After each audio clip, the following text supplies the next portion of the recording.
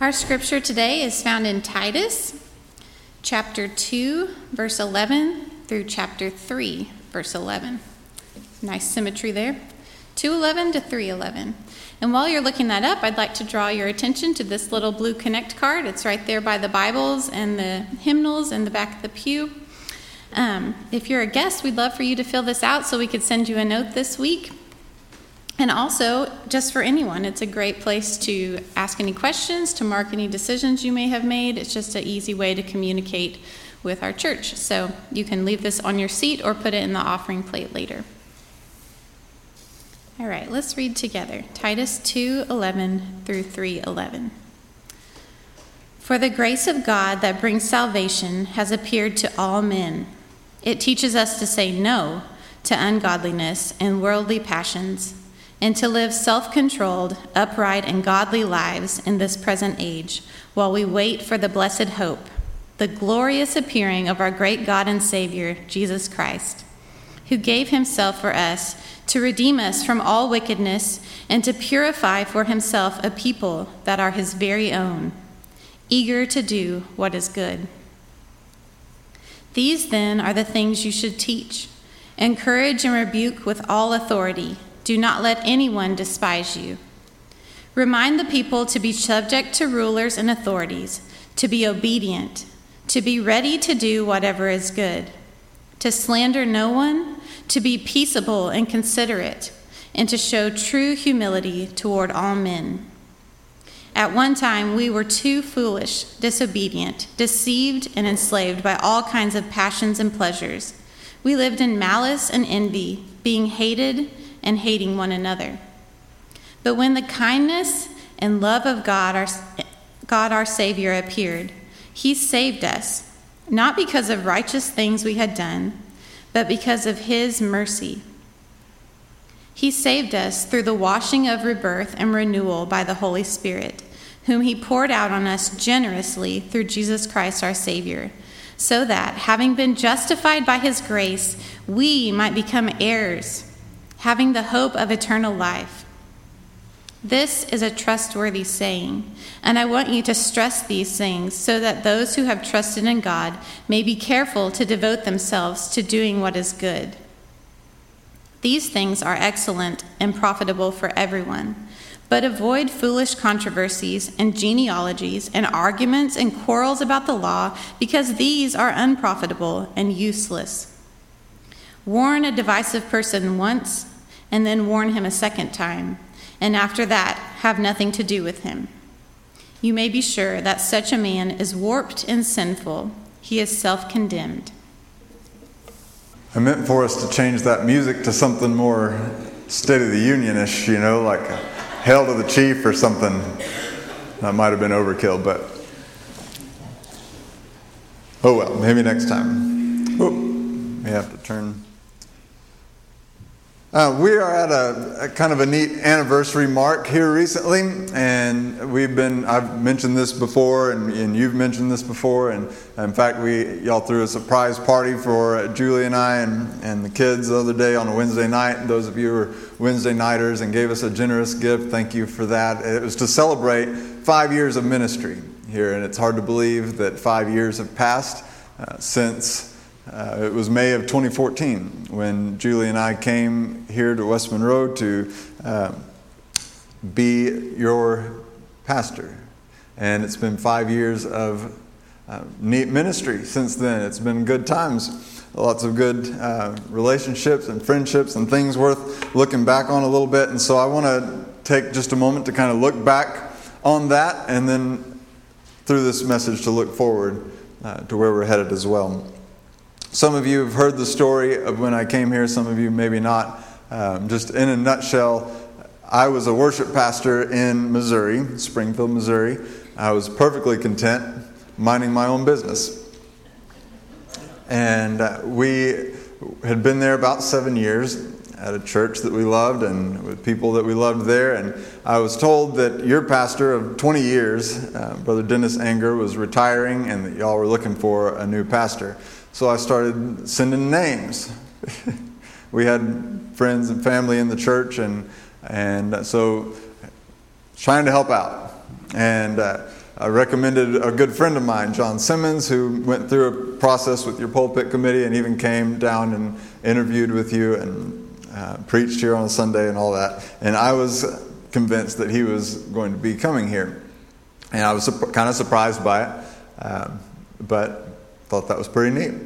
Well, then John told me one day in his office there in Springfield, Missouri, that they had prayed about it and decided this wasn't the right fit for them at that time or whatever, and it just really surprised me. But what surprised me more was that in that moment, it was as if the Holy Spirit just blew up a bomb in my brain or something like that. I don't know how to describe it exactly, but all of a sudden I just kept thinking, like, maybe I'm supposed to consider this, and I couldn't sleep at night, and it really took me by surprise because, see, I kind of had a plan for my own life, you know.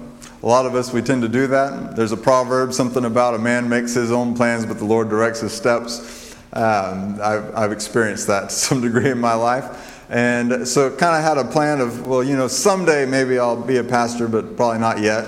And when I do, you know, I had already at that time, you know, tried to help other churches move forward through some changes and things like that. I knew it was a difficult process and really kind of had my fill of it, and said, Lord, you know, maybe we could go to a larger church and a church that was kind of progressive, and we could just hit the ground running and not have to fight through a bunch of changes and things like that, and things that are difficult. But instead the Lord said, well, how about this church? And I'm glad that it all worked out the way it did.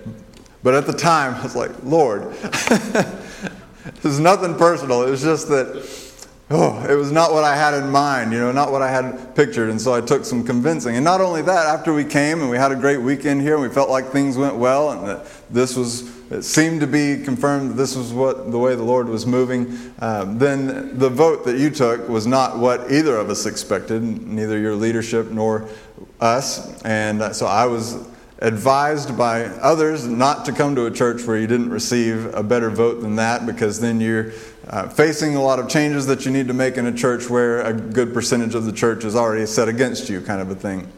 And so it was recommended not to do it, and that was my initial reaction. But the leadership of the church asked me to pray about it some more and asked me to consider some other angles of the situation that you were in as a church, where you were kind of at a fork in the road, if you will, of which direction are we going to go as a church. And there was some disagreement about the best path forward. And so I did pray about it and felt that the Lord said, come. And so we came.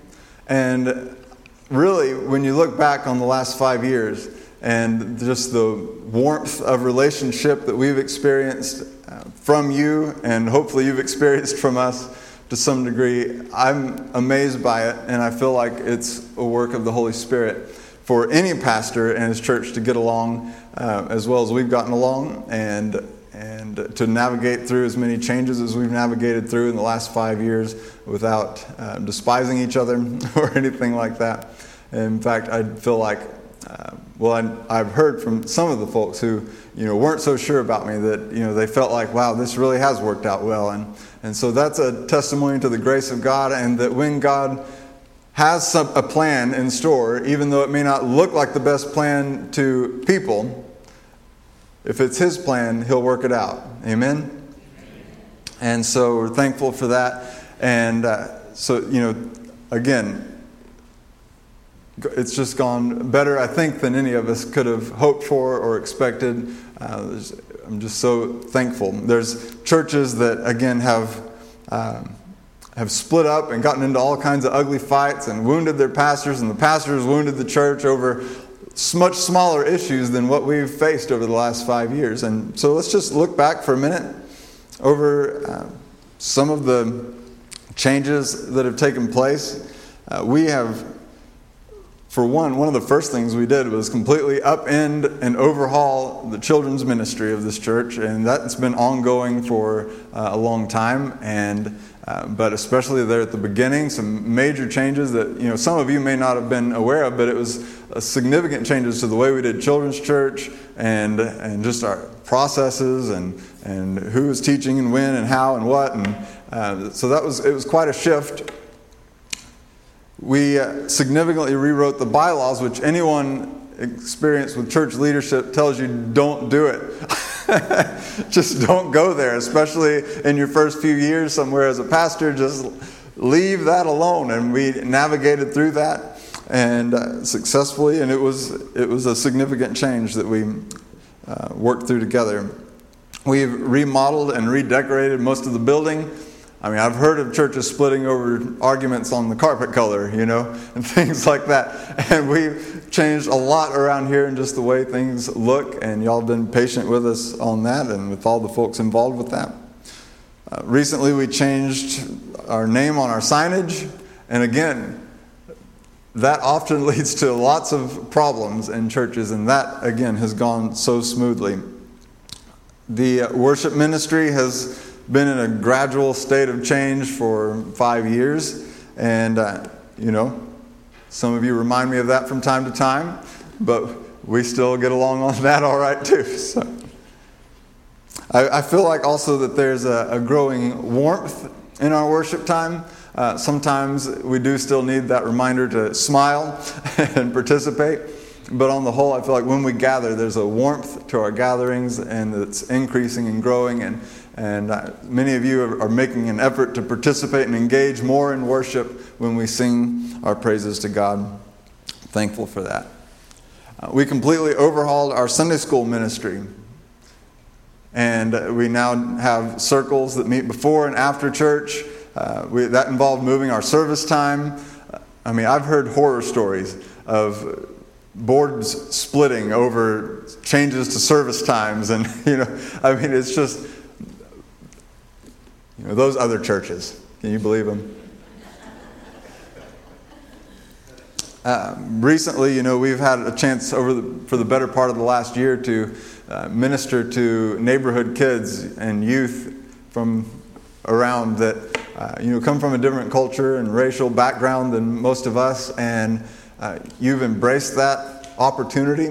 Many of you have given above and beyond to provide extra food and things for those students, gifts, things like that.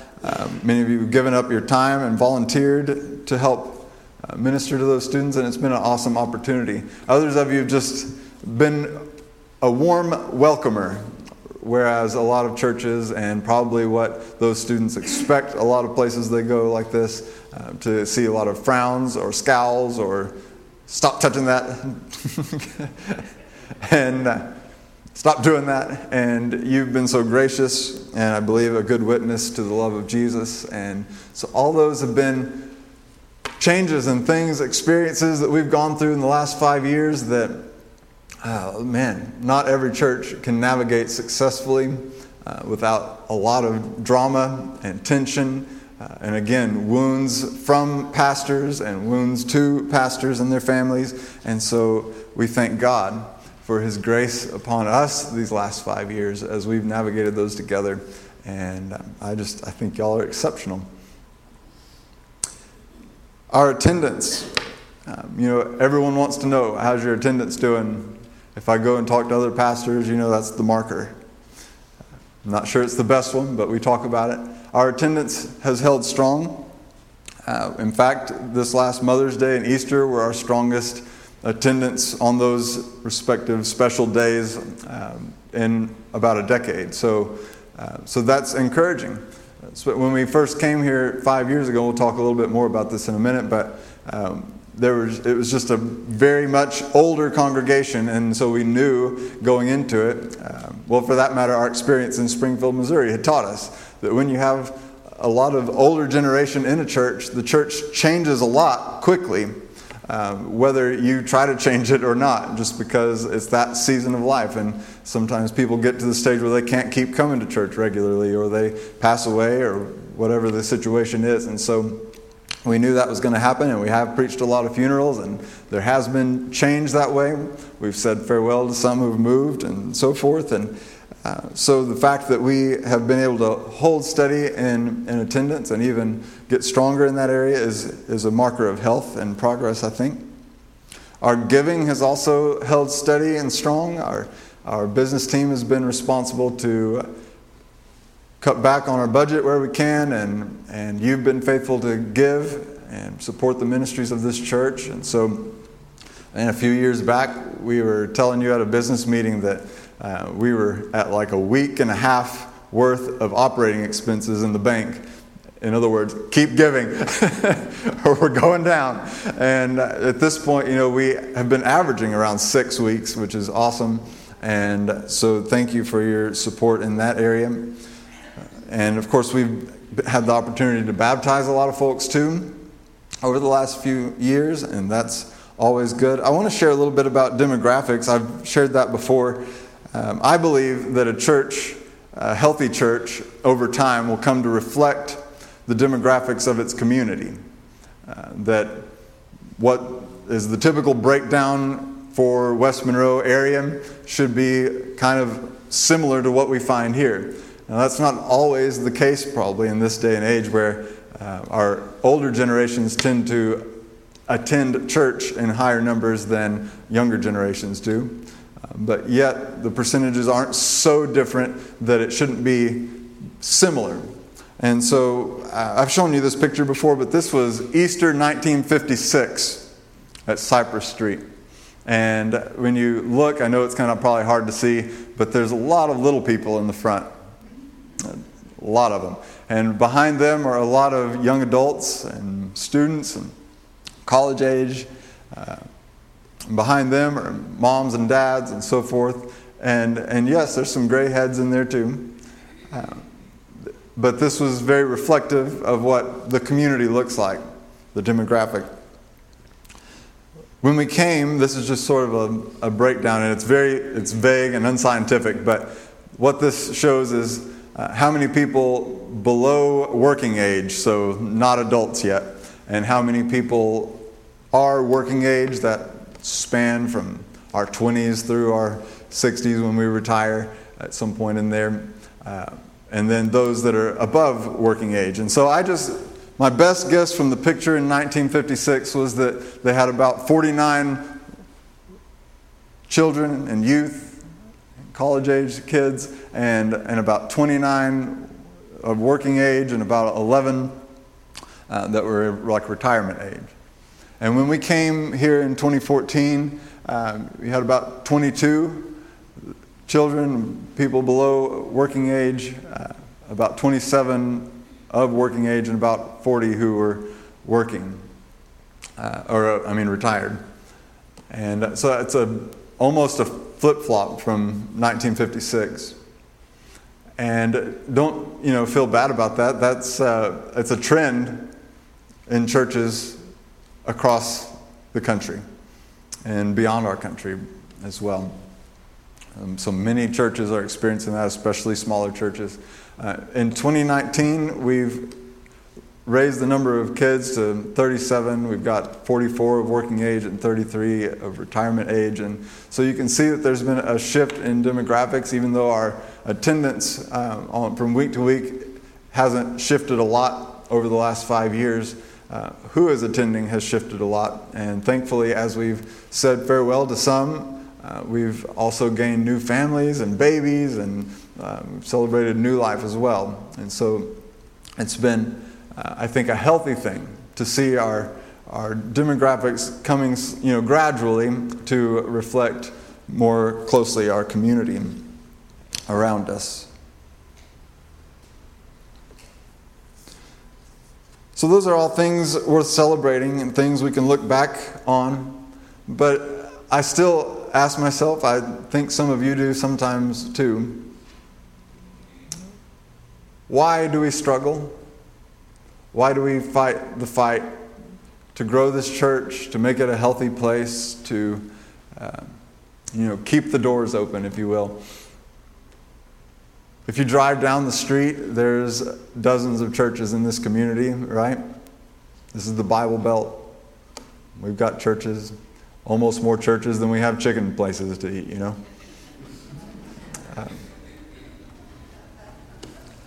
We've got churches everywhere, small ones, huge ones, medium-sized ones.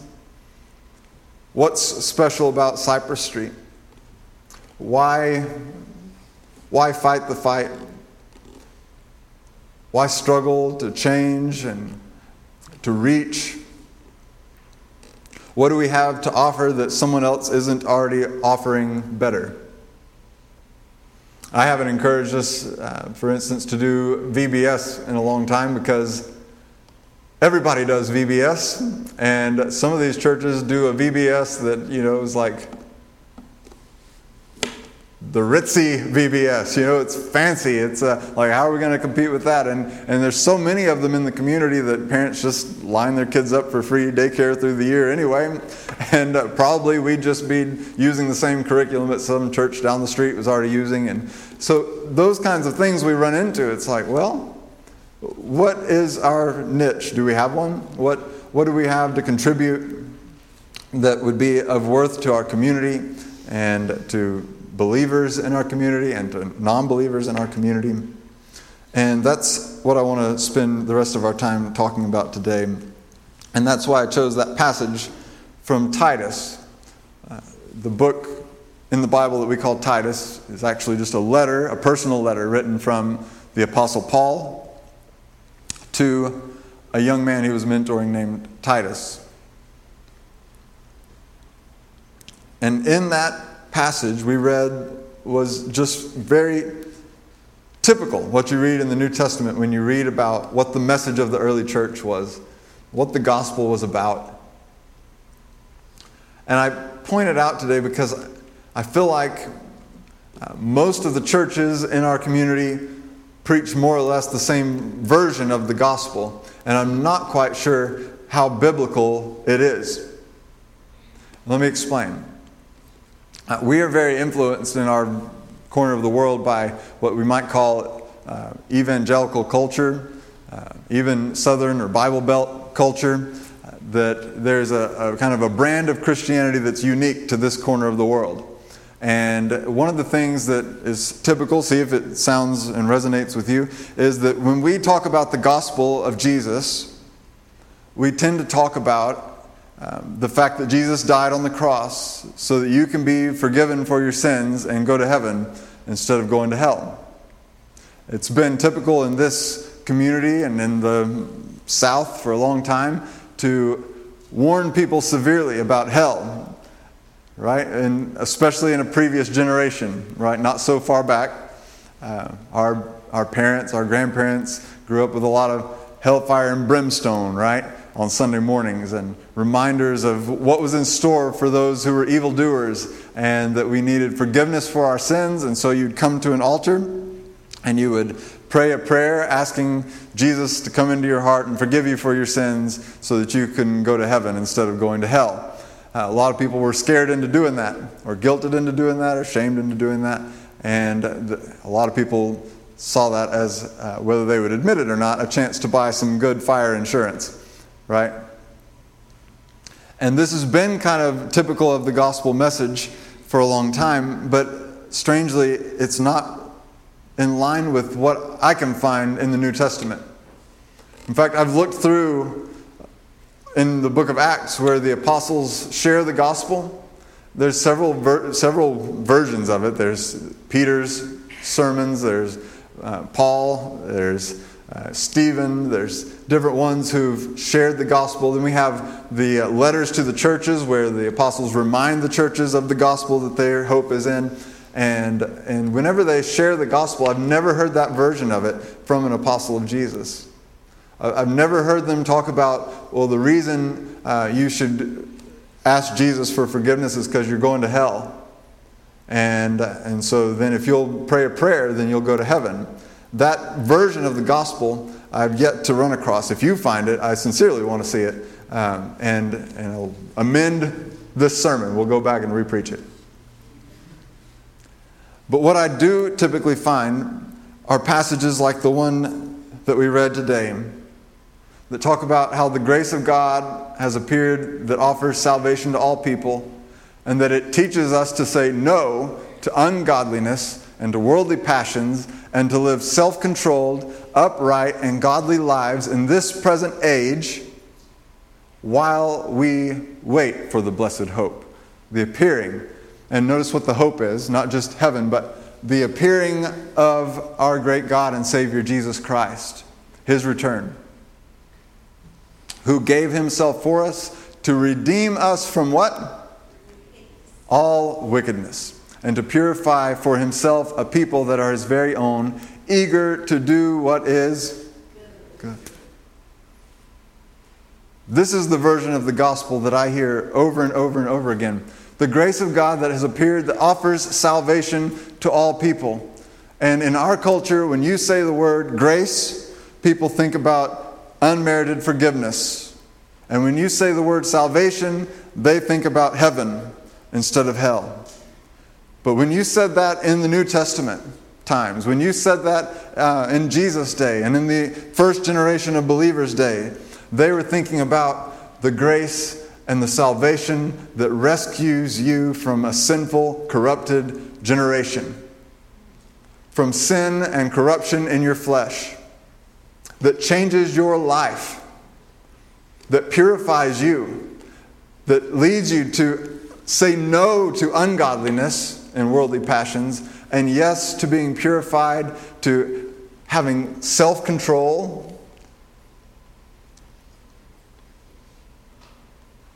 While we wait. In fact, did you remember why the angel said Mary and Joseph needed to name Jesus Jesus? Because he will save his people from their sins.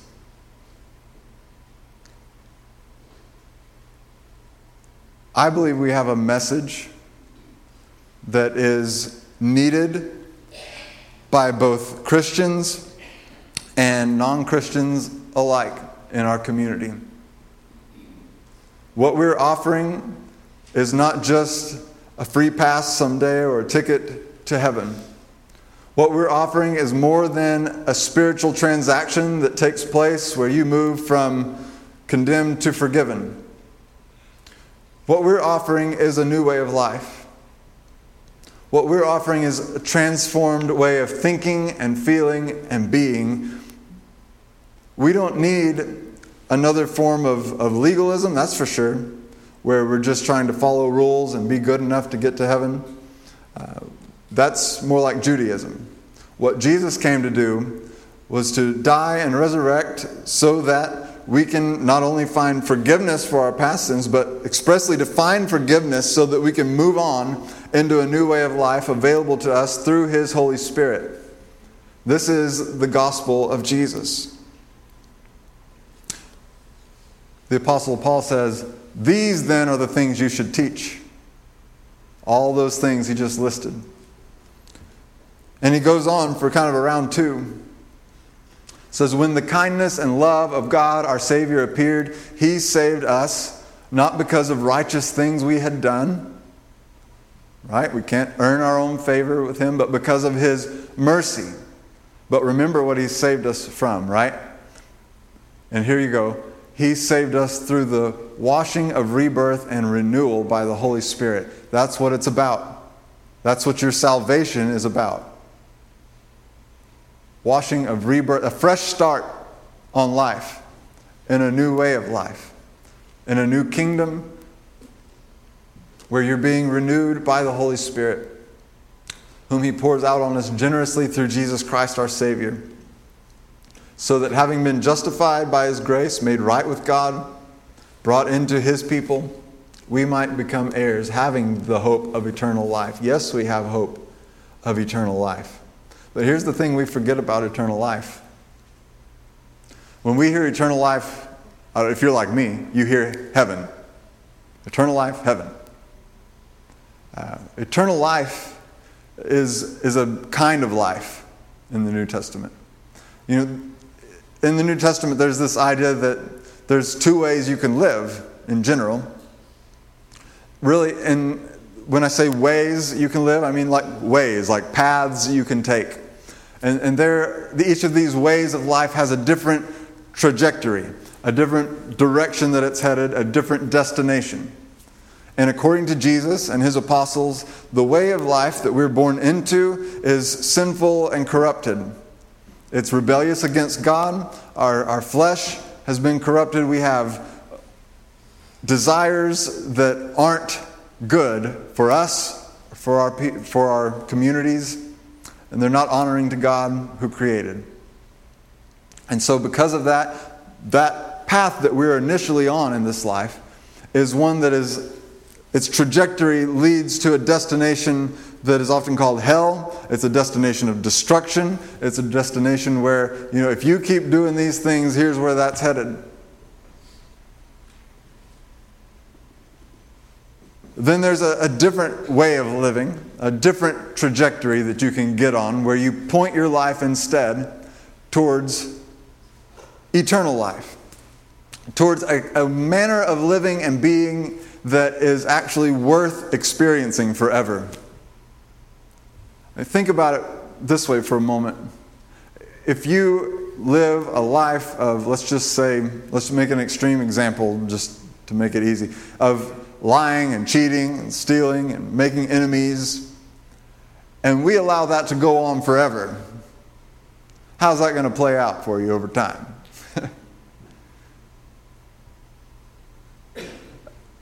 But what if your habits were being reformed and instead you lived your life by a law of love that was written on your heart by a Savior who loves you so much, and He pours His love into your heart by His Holy Spirit so that we are loving one another instead,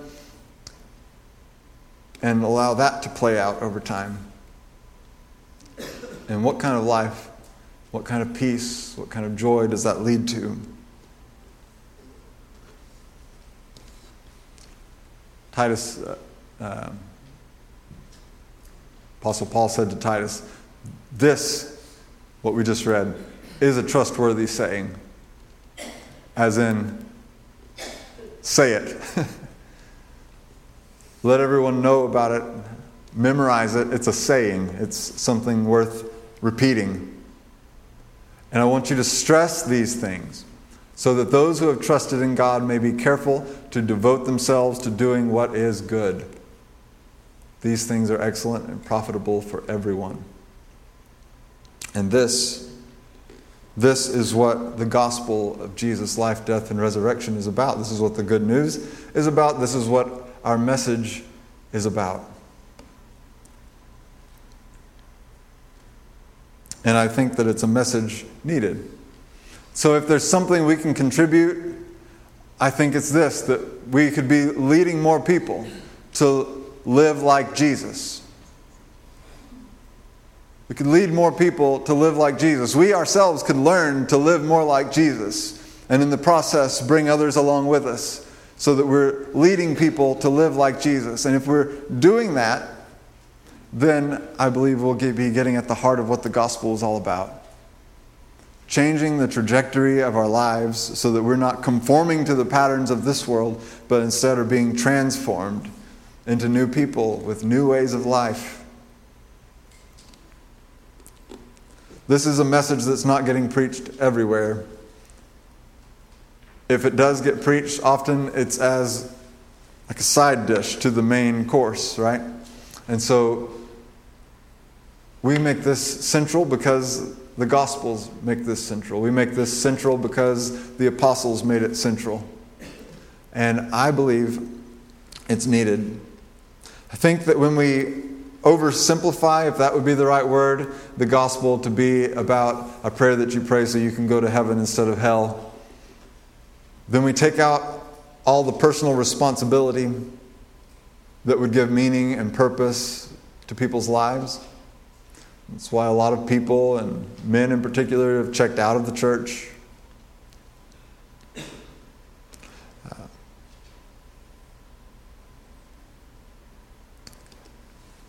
I just believe that an oversimplified gospel weakens our faith and our case for our faith. To those who have questions and doubts, who are told, no, just don't think about it too much, just have faith. Yes, faith is critical. Yes, we have hope of eternal life. But let's not forget why. Because Jesus came to save us from sin, for a new way of life that's available to us through his death and resurrection by the Holy Spirit's working in us. Let's lead more people to live like Jesus. How do we do that? Well, we teach that first. We have to start talking about the Holy Spirit more and more, because the Holy Spirit is the power of God's grace at work in us. We have to talk about practically how we can partner with the Holy Spirit to be made new, to do those things that the Apostle Paul just mentioned in Titus about how we need to say what? Say no to ungodliness and worldly passions. Well, how do you do that? It's not as simple as just saying no, right? It might be a good start. Might be more than some of us are doing, right? I could probably afford to say no to some things, and that would be a good start. But how do we say no? How do we partner with the Holy Spirit to put to death the deeds of our flesh? So there's disciplines and ways that we can, there's a toolbox that the Christian has that we can use to partner with the Holy Spirit to put our lives in position for him to do work on us. And so we need to be teaching those things. We have to become aware as a church of the opportunity afforded to us by the trials that we face in this life. The big ones and the little ones. The daily ones, the car in front of you, those kind. The rock through the window, the kid that keeps saying, "Mama, mama, mama, mama, mama, mama, mama, mama, mama, mama." Those kinds of trials, but also the really heavy ones. The diagnosis from the doctor, the loss of a loved one, your struggle against pain or depression, all these really heavy trials too. They're all to be expected, and they're all opportunities for the testing and refining of our faith. We can practice and we can learn and we can pray, but at some point you have to get in the game, right? And find out what your faith is made of. And those trials that we go through give us those opportunities. And that's why in the New Testament so often a struggling church going through so many trials would talk about rejoicing in their trials, giving thanks in their trials. Not because those trials were so fun, yay! Who's going to persecute us today, right? They didn't have that attitude. But they knew that God could use those for their good and for the good of his kingdom. And so they trusted and they rejoiced even in those difficult situations, knowing that it provided an opportunity for the refining of their faith. And so we have to keep that in mind as well. As we do these things, as we remember what our faith is all about, as we work to change the trajectory of our lives, I believe we'll have the opportunity to lead a lot of people to live like Jesus. And someday, maybe we'll get a chance to look around and see just a ton of new faces in this room. But what would be even more cool, more awesome than having a bunch of new faces in this room would be having a bunch of new hearts and minds in this room.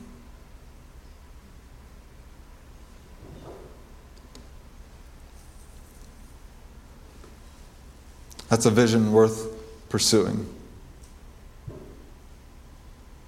To look out and see men and women and students whose lives are being transformed to the point that it's affecting their home environment, that it's affecting their workplace environment, that it's affecting our community. We think of ourselves as a small church and how can we have an impact? And I think that that's partly because we often think about a church's impact in terms of the kinds of projects that we see larger churches undertake sometimes. We're going to build this, or we're going to do that, or we're giving $100,000 to this project, right? Or things like that. And we're like, not sure we can do that. And I'm thankful for those churches. We should all be thankful for those churches. I think that every gathering of believers that the Lord has who are available to Him is awesome, because they can do something unique that the others can't. Our opportunity, though, should not be underestimated. It was just a few people gathered in an upper room when the Holy Spirit came that turned the entire world upside down and started the greatest movement in human history.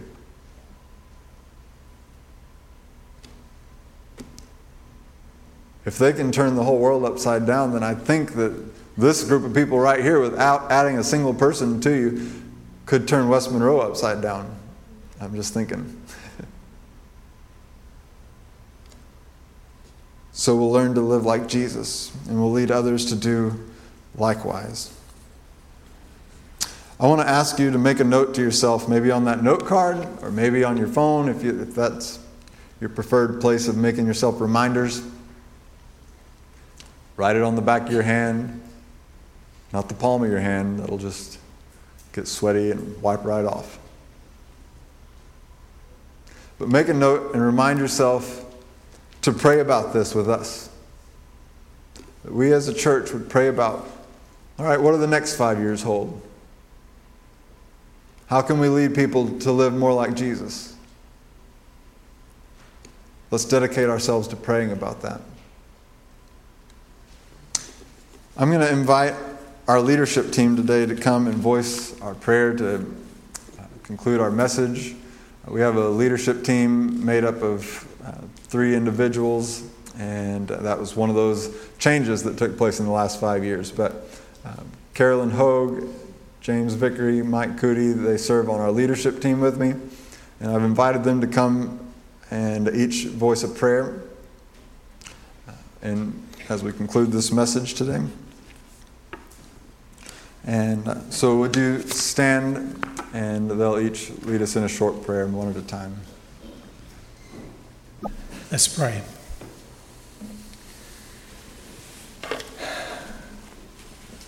Father God, Father of all wisdom, share it with us. As our supreme leader, teach us how to lead and guide your flock. Help us to be worthy of being your followers.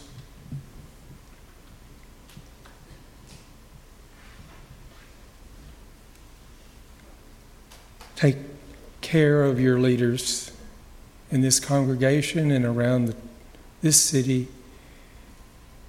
Help them to be good leaders for the flock. Think this morning, Father, of our Pastor Neil and Julie, the time they invest in the kingdom. Pray that you will continue to lead and bless them, teach them, strengthen them. Give them wisdom in the things that they do and the decisions they make. Along with them, we ask that you will be with our church secretary, with your leadership team, those in charge of our facilities and the resources that we put to use for you here. Work with those who work with our children and lead them day to day. Be with those who guide our youth. Be with all of these in the church that are responsible for outreach, for benevolence, for visitation. Pray that you will send your Spirit and touch our hearts and teach and lead us in the way that we should go, that we should follow your example.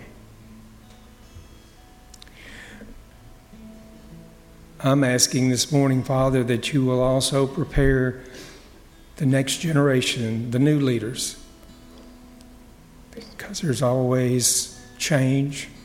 We ask that you will prepare those that you already know or to be good leaders for the church, for the kingdom.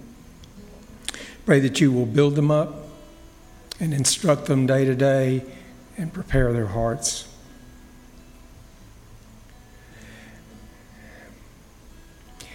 I'm asking this morning, Father, that you make your leaders good followers of you, and that you make your followers in this congregation good leaders for the situation that we all fall in, for the building up of the kingdom, making the most of our life now, and preparing us for the future.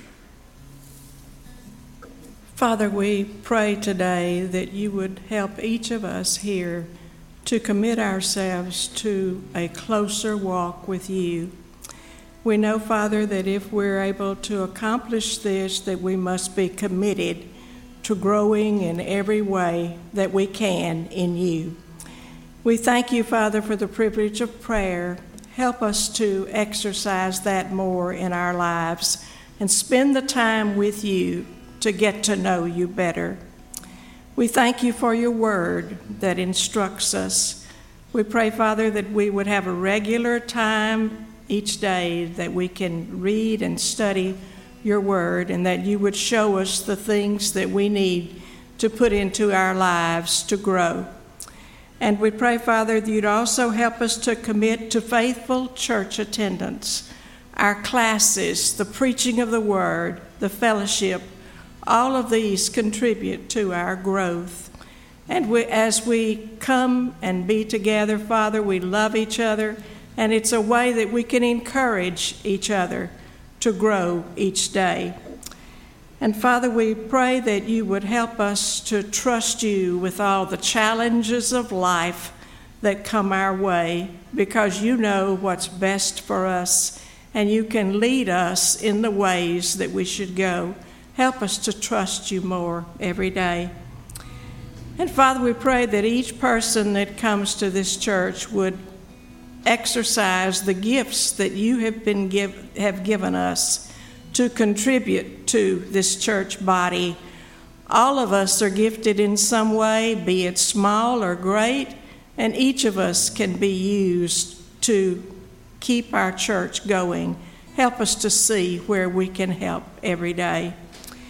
And Father, we pray that you would, as we commit to grow in you, that you would help us to always be overflowing with thanksgiving for all of the blessings that you give us each day.